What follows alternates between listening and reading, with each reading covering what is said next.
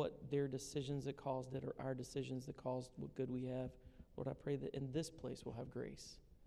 In this place we'll have no judgment. In this place we'll have care for each other. In this place you'll renew our hearts and soften us towards you and each other. So speak to us in this time, Lord God. May we be made brand new again through the things we hear. And as we walk away from this place, may we never be the same because we've been with you, we've been with each other, and you've spoken.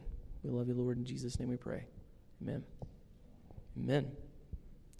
Now, just as a preface, and I'm going to move very quickly through the word since we spent more time in our prayer time and announcements, but just as a preface,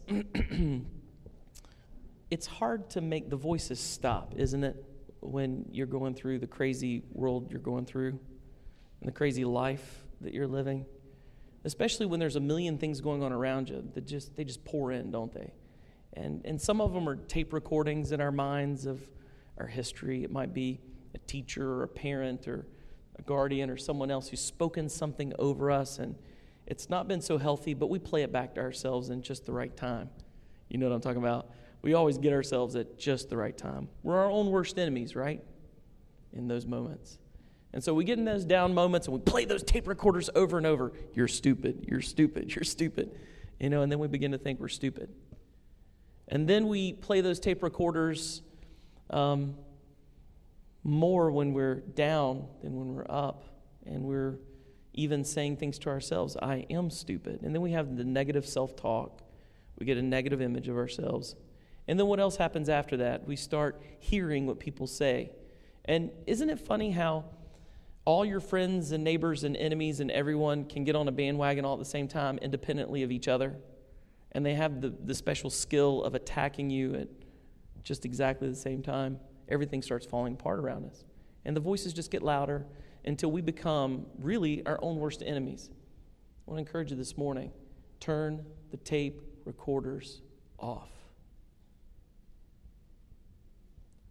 Tell the voices to shut up. In Jesus' name. No more. And listen to me, church, before we even go any further. You have no right to talk to God's child that way any longer. That's the word of the Lord. I don't usually say it's the word of the Lord, but this is the word of the Lord today. When I feel something this strong, I'm going to say it. I think I maybe said this once in like 15 years. It's the word of the Lord. You have no right to talk to God's child that way any longer. Cut it out. Stop talking to yourself that way. No more. Turn the tape recorders off. No one else has the right either. Do you understand me? I don't care if you're failing at your work. I don't care if everyone says you can't do it. I don't care what your leaders, your elders, I don't care what I say. If it hurts and is putting you down in this moment at your lowest point, cut it off. Make it silent. Because today God's grace wants to come through this house. You understand me? We're not talking about ushy, gushy, mushy love. I'm talking about a powerful Jesus who died on a cross and took everything past, present, and future and passed it on to the pit, and it's gone already. Who says redeemed when he looks at you and says precious when he looks at you and thinks more times than sand on a seashore about you in just one day. And when he thinks about you, he gets so excited. Zephaniah 3:17 says he jumps up out of his chair and does a jig and twirls around wildly. You hear me? You have no right to treat God's child and God's creation and God's redeemed the way you do any longer. You be nice to yourself. Because he loves you. And he thinks you're awesome. And he's proud of y'all. I'm proud of you too. I don't care what sin you're in. Well, don't stone me. Keep your rocks in your pocket. I'm going to say something that could get me stoned or kicked out of somewhere or may get me in trouble just in general. And if this is being podcast, then, well, don't throw stones through the internet and blogs. But here's the deal. I don't care what the sin is today. I don't care. Jesus just wants to get near you. And he just wants you to know that he loves you. Cool? And you know what? He's big enough. He's so big that he can handle what egregious sin you're in. And you know what else? He doesn't say, get better before you come to me. All he's saying today is, come near me. Let me hang out near you. And guess what happens? When you're near him, you become like him. When you hang out with the rose of Sharon, you smell like the rose of Sharon. So stop trying to fix your sins too. It's not your place. Cut it out. Stop being your worst enemy. Your worst enemy is yourself today. Is that good? And when Jesus says redeemed, and when Jesus says valuable, when Jesus says precious, when Jesus says awesome, who in the heck has the right to say anything different? Hello? Okay, someone tell me who has the right to say against Jesus anything. Does anybody have the right to say Jesus doesn't know what he's talking about? Okay, so tell him to shut up. Jesus says, shut up. There you go. All right. So that'll be my one word of the Lord for the next 15 years. I'm very careful saying, I hear God. Because if you say you hear God and you don't, the Bible says you're supposed to be stoned. So I don't like being stoned. Pain hurts. Rocks hurt. And pain is, well, I'm allergic to it, right? I'm pain averse. And so I'm just careful about saying things, especially whenever it can cause other people pain. So as we approach words from the Lord, I do generally try to just say, you know, I'm sensing this, or, hey, what about this? And I try not to frame it with God said whatever. But listen to me. That one, if I've ever said one, that one's one. Right? Okay. So I paid my dues. I can say one. All right, Mark 2. Mark 2, something new. Mark 2. We've been talking about the kingdom of God, right? Today we're going to talk about all things new. If you've ever followed the Tapestry on Twitter, our Twitter is actually the Tapestry. I've been writing up a series of kingdom principles just through Twitter. Very short snippets of kingdom concepts. So if you want to keep on to some kingdom concepts I'm not even given in here, you can check those out through the Tapestry. It's at Twitter. Mark 2 talks about wineskins. And it talks about, I'm not going to read the first part. I'll read the end where I want to be. The first part talks about Jesus healing a paralytic again. He's just done it before. He's doing it again. And so, well, actually, the one was leprosy before. So he's doing paralytic now. Again, he's healing. It talks about how he says that the person's sins are forgiven again, which is kind of iffy for people. But we know in the last passage they said that the people were blown away, that he taught with authority and he ministered with authority. And now it goes on to say that, again, the teachers of the law, they're taking notes and seeing stuff going on. Now we're down at verse 8. And then it says, immediately Jesus knew in their hearts what they were thinking. And he said to them, why are you thinking these things? Which is easier, to say to the paralytic, your sins are forgiven, or to say, get up, take your mat, and walk? But that you may know that the Son of Man has authority on the earth to forgive sins. He said, the paralytic, I tell you, get up, take your mat, and go home. He got up, took his mat, walked out in full view of them all. And this amazed everyone, and they praised God, saying, we've never seen anything like this. Boy, they have short memories, because it was last week they saw him, 2 weeks ago, they saw him, maybe it wasn't on our time frame, but they saw him at the temple heal a leper. We haven't seen anything like this. I mean, this is getting to be the normal thing people say about Jesus. Maybe they should just stop and go, well, we're seeing more and more things like this. Or something. We haven't seen anything like this. And then it goes on. This passage is broken up by chapters and verses, but honestly, ideas of these Bible scholars were not broken up in chapters and verses. It came later when we put it into a book form.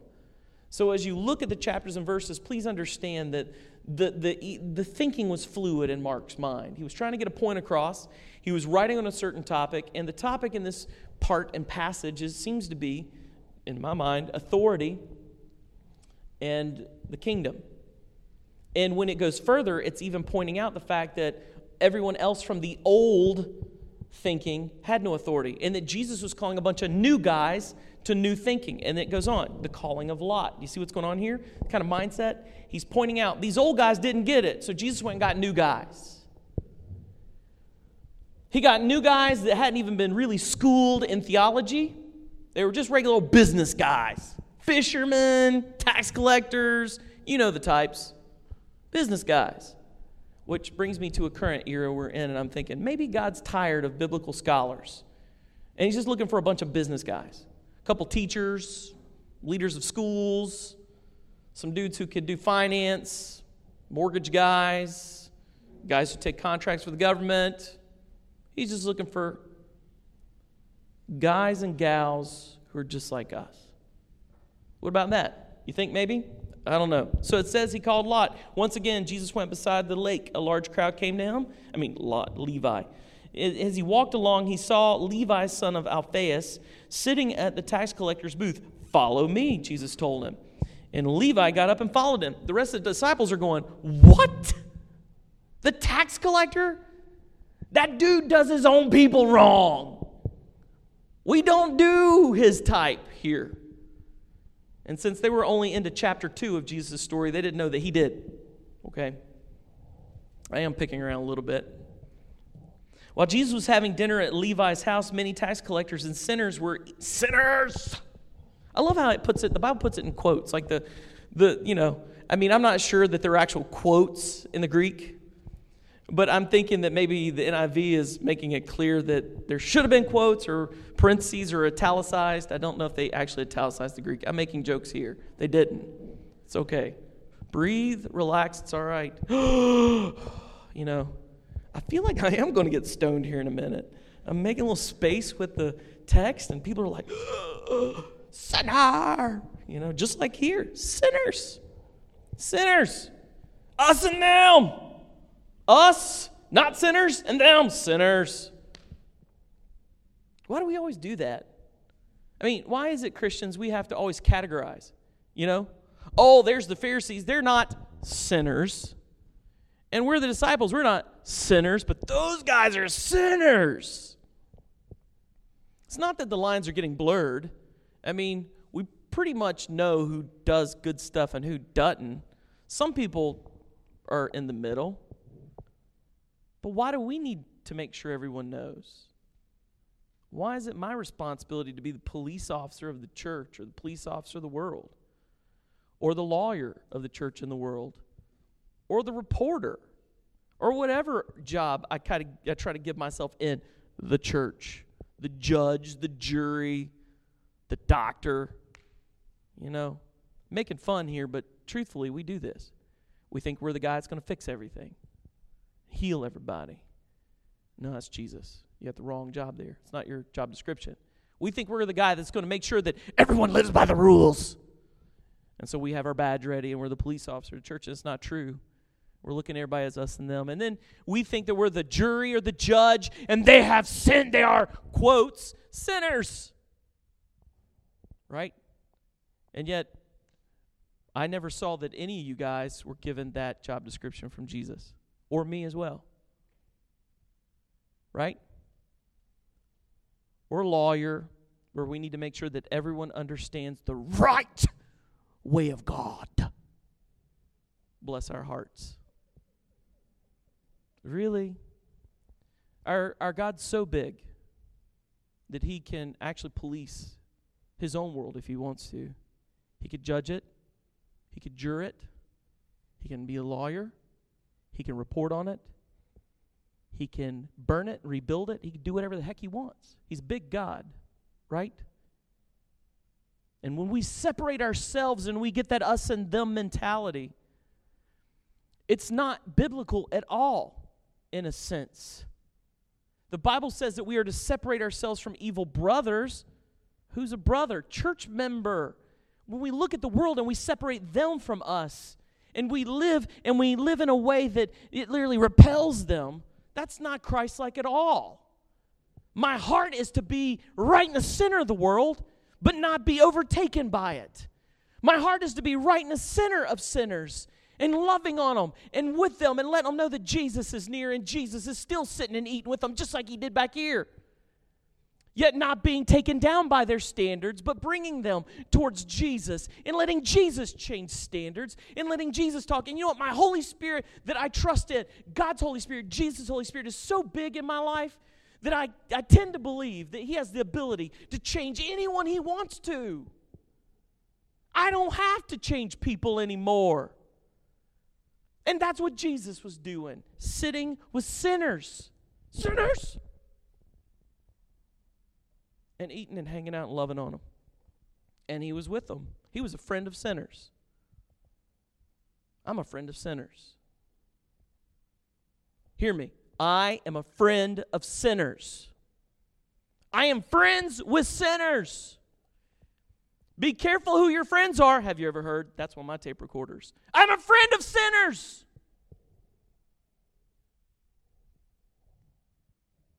I love them. I love them. You know who ticks me off, though? Well, let's keep reading. I'll show you. Because there are some people that tick me off. Why does he eat with tax collectors and sinners? 17. On hearing this, Jesus said to him, it's not the healthy who need a doctor, but the sick. And he is the doctor, believe me, not me. I've not come to call the righteous, but the sinners. And who would know the righteous better than him? If you're in here today and you find that you're more righteous than anyone you know, oh my, Jesus didn't come to work with you. Did you hear me? I'm going to try to be the kind of person Jesus wants to work with. He came for sinners. I'm very in tune with the fact that I've received grace, and I know where I've come from. Something else as a tape recorder I will keep and let play over and over is my mom saying, son, don't forget where you've come from. Don't forget you grew up on a farm. Don't forget where you came from. You guys, in the faith, I'm always wherever I came from. And so when I deal with the broken, I deal as a broken man with broken people. One who's been healed by the grace of Jesus. One that knows brokenness firsthand. As I watched him take the pieces of my life and glue them back together by the Spirit of God. Wow. Fantastic. So it goes on. And again, the passage moves on. The thought's not over. Now, John's disciples and Pharisees were fasting. Really righteous people, religious as well. And it says, they were good at what they did. It says, how is it that John's disciples and the disciples of the Pharisees are fasting, but yours are not? They said. I love those kinds of folks. You know, you can be doing as much good stuff as you want to. You can heal paralytics. You can cleanse lepers. You can change whatever community or social whatever. You can do whatever, and they're going to find something. Oh, it's not as good as this. You know, okay, you're right. You know what I'm saying? God bless us for doing that to each other. You know what's funny? I want to extend grace to those of us who do that to each other and just say, you know, you're right. It's not as good as I hoped it would be. But I'm a sinner, saved by grace. I've been broken, and I'm helping the broken, and I eat with sinners, and I love this work, so there you go. I'm just doing what Jesus told me to do. And Jesus answered. I love Jesus' answer. This is the kingdom heartbeat right here. You ready for this? Jesus answered them, and he did not answer them at all, did he?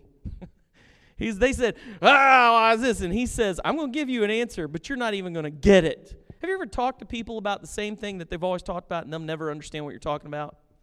You know, you're talking the same words, same concept, different heartbeat totally. And you can't get through to them. You're like, I'm trying to help you understand. They're like, I get it. You're like, no, you don't. When you respond like that, you don't get it. You know, relax, breathe. It allows blood to go through your brain. Oxygen gets through, and then you feel better about yourself and me. Turn off the tape recorders. And Jesus is talking one of those things with these Pharisees. He's saying something that they don't get at all. But he's answering the question in the kingdom way. He's not answering their question at all in the world's way. They're not going to get it. But he says this, how can the guests of a bridegroom fast while he's with them? They cannot, so long as they have him with them. But the time will come when the bridegroom will be taken from them, and on that day they'll fast. He's trying to get across something here about heartbeat. And I'll tell you about it in just a second. No one sews a patch on unshrunk cloth on an old garment. If he does, the new piece will pull away from the old, making the tear worse. And no one pours new wine into old wineskins. Everybody's going, yeah, that's dumb, you know. If he does, the wine will burst the skins, and both the wine and the wineskins will be ruined. No, he pours new wine into new wineskins. First thing I want to point out here is the bridegroom talk. I love this kind of talk. It's really scary for some of us because we've never gotten past the servant talk. We like being servants of God, and we like when Jesus talks to us as a servant of God. We're servants of Christ. And, you know, be careful. When your words ring hollow and you say Christ and there's nothing behind it, those of us who know him, we know that you don't. We're not judging. We just sense it. I am close to Christ, my Savior. And I'm thinking, yes, you've been saved, but you've not moved past that point. You're still at the save point. And guess what? Salvation's not just a point. It's a line. It's a journey. It's a walk. Why don't you stop crawling and start walking, brother? You know? I feast on the meat of the heart of God. And I'm like, brother, if you'll pull out that bottle out of your mouth, I'll hear you better. That sounds like milk talk to me, brother. I feast on things that God speaks to my heart that hurt me oftentimes. The best things God ever tells me are things that actually correct me. And when I feel broken from his words, I go, wow, you're not giving me a bottle now, are you? You're saying, hey, have this steak. Jesus, I'm not sure I want this ribeye right now. Oh, that last New York strip was a doozy. I think I want my bottle back. Where's my bottle? You know, we gave Anna her first open cup. She dumped it in her plate yesterday. Lori says to her, I guess you're not over sippies yet. And sometimes in the faith, I don't think I'm past sippies. You know, I'm good there. Isn't that funny? And so he's speaking not just to servants. We like to hear the son talk, sons and daughters of Christ. We can sit on his lap. We can be a little kid. He can take care of our problems. He can wrap his arms around us. We can be cute and cuddly. And our Jesus is often cute and cuddly. And that's fine. However, that is also one part of our relationship. Servant, son or daughter. And then there's the one that's a little dangerous and scary to us, especially us guys. We don't get this at all because we're men. But we're also the bride of Christ. We're all a bunch of girls. I'm just kidding.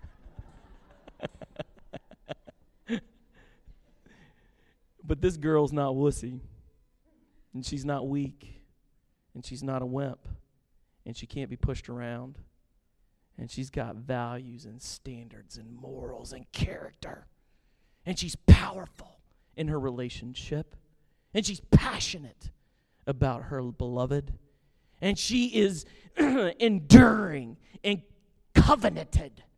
And she carries a sword and a shield and a buckler and boots and a helmet and a breastplate. And she has gifts that she wears for her wedding day. And she's waiting for her bridegroom. And so when we hear bridegroom talk and bridal talk, and we hear talk of friends of the bridegroom, it makes us a little nervous as we don't fully get it. We're going to get it someday. We're going to get it someday, and then he's going to get us. And that's how it's going to work. And you know, I don't know how it'll end. I don't care. Actually, I really care. You know what I care about in theology before we finish this? You know what the crux of my theology is right now? I can give it to you in a real simple piece because people are trying to pigeonhole me like never before about what my theology is. They're saying you're liturgical, you're charismatic, you're Protestant, you're whatever, and they think they're evangelical, and they got terms that they can put with me. And you know what's funny? I'm not really any of those, because each one of them is their own thing, and it's just, I'm just being honest. I mean, I love charismatics. I love Pentecostals. I love evangelicals. I love Catholics. I love Orthodox. I love liturgical. I love a lot of stuff in the kingdom. I love it all. And it's okay. But my theology is boiled down to one point. Loving Jesus with all my heart, so much so it overflows into my love for others. Jesus alone. You get it? I'm so passionate about Jesus right now. And y'all, I'm sorry for yelling. I know I don't usually do this. But I'm really passionate about it. And it burns in my guts a little bit. It makes it uncomfortable to sit still. I want to walk around and throw things. Just being honest, I want to, if I had one of those big pulpits, those big podiums or wood, I'd just hit it. But if you hit this one, it'll go shoop. And sometimes it falls apart, so you can't hit things. But I'm passionate about this. I want to, so anyway, be careful. I'm passionate about it. I ache inside. God wants us to be this way. He wants this in us. He longs for us to be this kind of people where we can get along with everybody. How will they know you're my followers? By your love for one another. Hello, followers! Do you want the job description of a disciple? Job description of disciple, love one another. It's pretty darn simple. There you go. So let's finish this. We got to finish this. So bride and bridegroom talk just totally excites me. It just fascinates me. But that's what's going on here. And what he's trying to incite in us is the idea of passion. That there's a bridal thing going on. And as a bride is waiting for a bridegroom and a bridegroom is waiting for his bride, there's excitement in the air. But when he's preparing and all the friends are there, the excitement's so much there that you're not all sad and mopey and fasting. If you are fasting, it's not intentional. It's because, when you get really in love with somebody, you just hardly want to eat. I lost so much weight whenever I met Lori, I was already skinny, but I lost more weight. I just, we go to eat, and I just want to look at her. There's just, so maybe there is some fasting going on, but it's different fasting, right? It's not fasting like putting makeup around your eyeballs, looking pharisaic, and putting on your ripped up garments and going, oh, woe is me, send your Messiah. And the Messiah is there. It's like, bring it. God in heaven is going, I did. I answered that one. Stop it.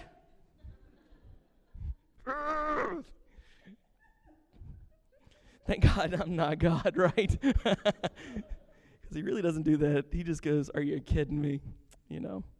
Bless your heart. God's probably Southerner. He's not. He did have an accent, though, they said. He did. He had an accent. He's a Nazarene. Check this out. All religious activity, fasting, or all the ancient paths are not our purpose. They're a result of our purpose. They're a result of what we feel towards our bridegroom. It's a means in itself, not the goal. It's not the end point. I am not religious, therefore I fast. It's not a rule nor a law. It's a conversation. When I find myself in a fasting place or a prayerful place in my practices of faith, what it is doing is saying to Jesus, Jesus, your child wants to talk and he loves you dearly and he aches for your presence and wants you near. It's a conversation. My fasting is not a conversation with you, nor is it a demonstration. It is not a demonstration. It's a conversation with him. It's a means, not the end. It's not proof of my holiness. It's not in my job description. It is not a part of being a disciple. It's not a list. It's a love. Are you getting me? when I get my kicks out of the practice, whatever it is, the spiritual practice, I have just missed the point. When we do spiritual practices for any other reason than our conversation with Him and how much we love Him and to draw His presence near us, and just because we miss being near Him, when we do it for any other reason, it's a waste. And it's already missed the value. Are you getting that? We've got to be truthful and honest and real. Oftentimes we like to do them because they make us feel better about ourselves. You're more righteous, more holy, more perfect. You kept up with the list. You feel like you get awards. There are men around me who think that they're awesome because they fasted for long periods of time or a lot of time. I'm going to say this. I've said it maybe once before, and I've said it in smaller circles, but let's just disarm it, and I won't get credit for it in heaven. But me and some other guys in this church, we fasted for 40 days before. I've done it twice, and 30 days as well. That does not make me holy. It is not on the list of things to do. It is a function of passion. And if you're just doing it because it's on the list and because it makes you holy and because it's a good idea because somebody else did, you're weird. Because it's not fun. I was hungry for a long time, you know? And it wasn't even cool. And you know what else? I didn't even hear Him hardly. It was the worst thing I've ever done. I'm just being real. People talk to me about, how'd you do it? I'm not telling you I don't want you to do it. You don't want to do it. Nobody wants to do it. You can know it's probably time to do it when you don't want to do it so bad that you're going, oh, I'm going to have to do this, you know? Because you just long for Him. There's a time in my life where when I was finishing college, I just longed for Him. And I wanted to know His will for my life. And then I realized it's not about what His will is for my life. It's about what is His will. And then I adapt my life to join His will. That's what happened in that. You know what happened in fasting? He killed Dustin. I died. Pretty real. I got emaciated. It was not cool. I did not look pretty, right? It was not pretty. I am not emaciated now, as you can well tell. But I was then. It was unhealthy, and it hurt, and I died. And then I came alive to Christ. And by the time I came out, I could hear. And I loved Him. You get it? There you go. And you know what else? I just told you so I don't get credit in heaven for it. I wasted it on y'all. Just kidding. So keep it a secret. Last thing, we got to bring this home. So our flesh hates actual spiritual habits if they're done right. Our flesh hates them if they're done right. They don't get their jollies out of it. They don't get their kicks. Our flesh doesn't go, woo, I'm stronger for it, or I'm a better person. The flesh goes, oh, are you kidding me? And the Spirit goes, woohoo! Finally! I'm free! Freedom! You know, that kind of thing.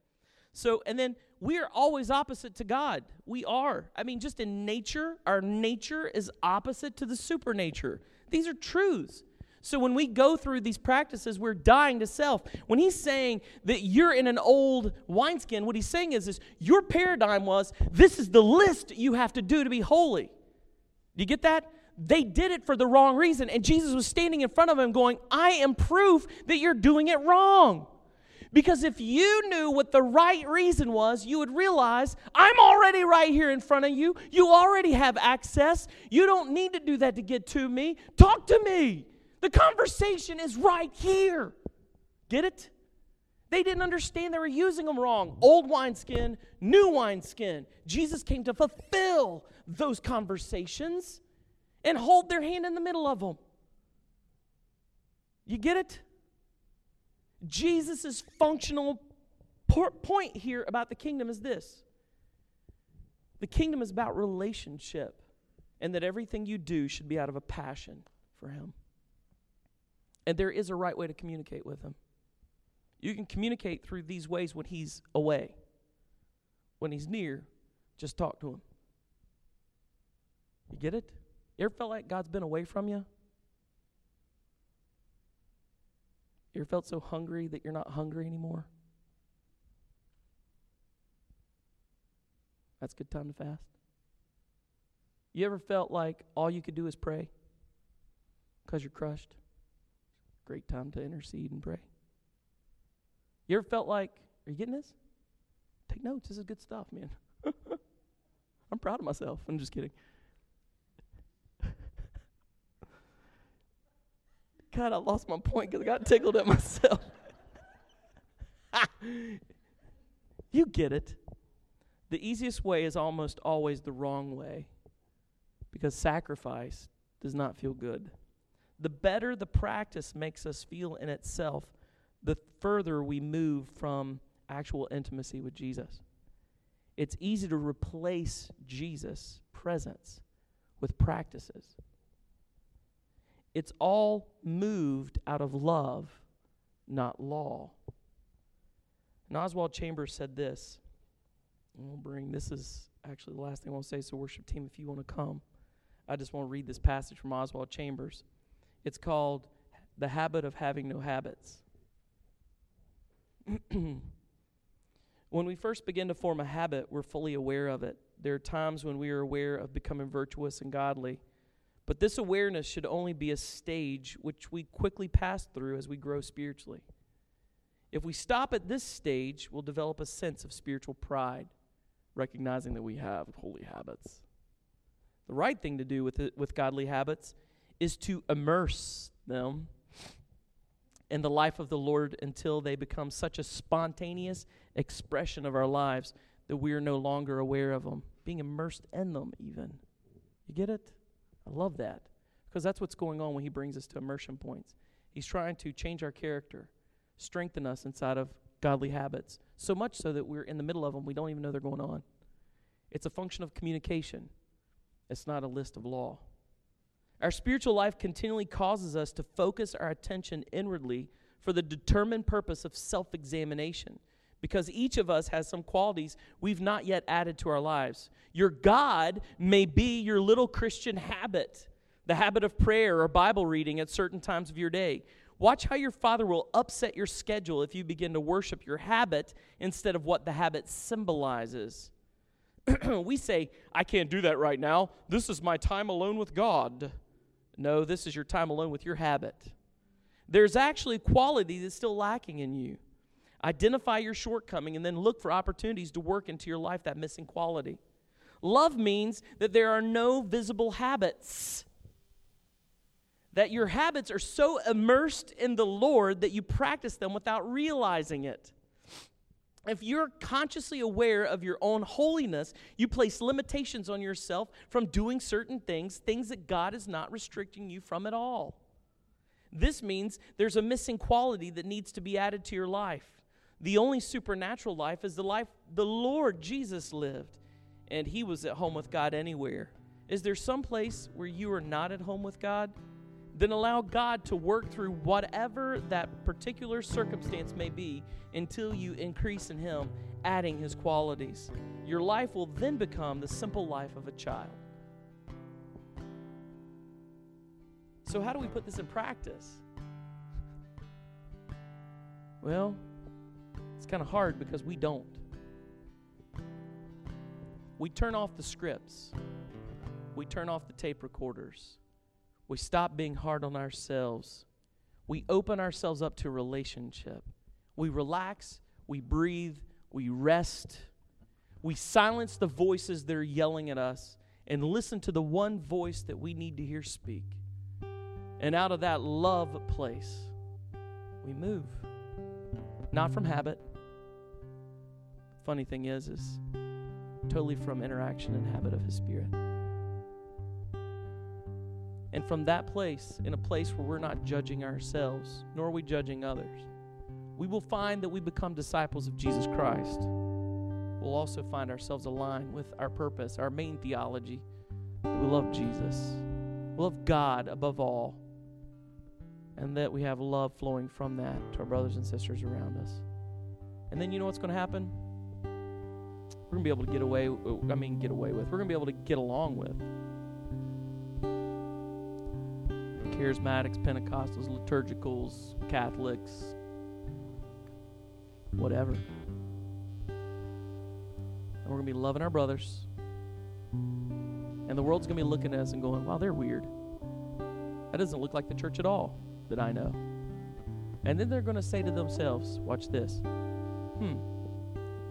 I might give that kind of church a chance because they're not going to hurt me or judge me or hate me. They all look like a bunch of people that are just friends with sinners. Wow. And isn't that the heartbeat, y'all? How about them apples? Is that a good word for today? Let's stand. Lord Jesus, we pray that you'll deepen us in this stuff. This is the heartbeat. And Lord God, my prayer is that as we even close this service, that you'll do something special in our hearts. We'll become the kind of people that always want to believe the best about each other. The kind of people that don't assume the worst about each other, ever. That we constantly open ourselves up to the pain of relationship, whether it's good or bad. And Lord God, when we find out that somebody's done us wrong or doing wrong around us, or somebody we trusted is failing, we hurt from it, and we don't close our hearts to it, and we embrace, and we continue on together. That's my heart, Jesus. I pray that you will help us to become bigger. That, Lord God, we'll let you be bigger. That you'll be bigger around us, and we'll trust that you'll protect us. That we don't have to protect ourselves anymore. That you're big enough, we don't have to protect your church because you can protect it. That we don't have to legally go through it because you can. And Lord God, we will lay down our rights to your rights, dying to ourselves, longing and passion for you, so that every activity we do, everything we do, just is inundated and filled and immersed in your spirit and your holiness and your passion and your goodness, so that when people even walk by us, they're inspired and ignited and impassioned just because they've been around someone that smells like the rose of Sharon. And then, Lord God, may we be the kind of people that you walk around in the middle of, so that when two of us are gathered together, we'll always be in your name, and people will interact with us, and they'll come into contact with you. And let that be our new kind of evangelism.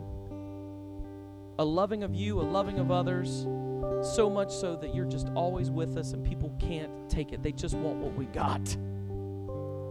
Let it happen, Jesus. Today, let it happen. Lord God, I'm so thankful for every person that's in this place, and I'm so proud of them. Make them be kind to your creation themselves. Remind them to be gentle with themselves. Remind them to be soft and full of compassion towards themselves, so that they can be people of compassion towards the world. So Lord, pray that you'll finish this in us and seal this in us and do this in us today. Fill us with this. Fill this room with this. As we go out, fill up our cars with it. Fill up our houses. Fill up our workplaces with it. Fill up our schools with it. Fill up the malls with it. Fill up all of the areas and neighborhoods. Fill up our city. Fill up our state with it. Fill up this nation with it. Fill up the world with it. Inundate us with your kindness and your passion and your compassion and your heart to love on your children and your people. You're a friend of sinners again. May we be the church that's a friend of sinners. In Jesus' name we pray. Amen. Let's worship Jesus.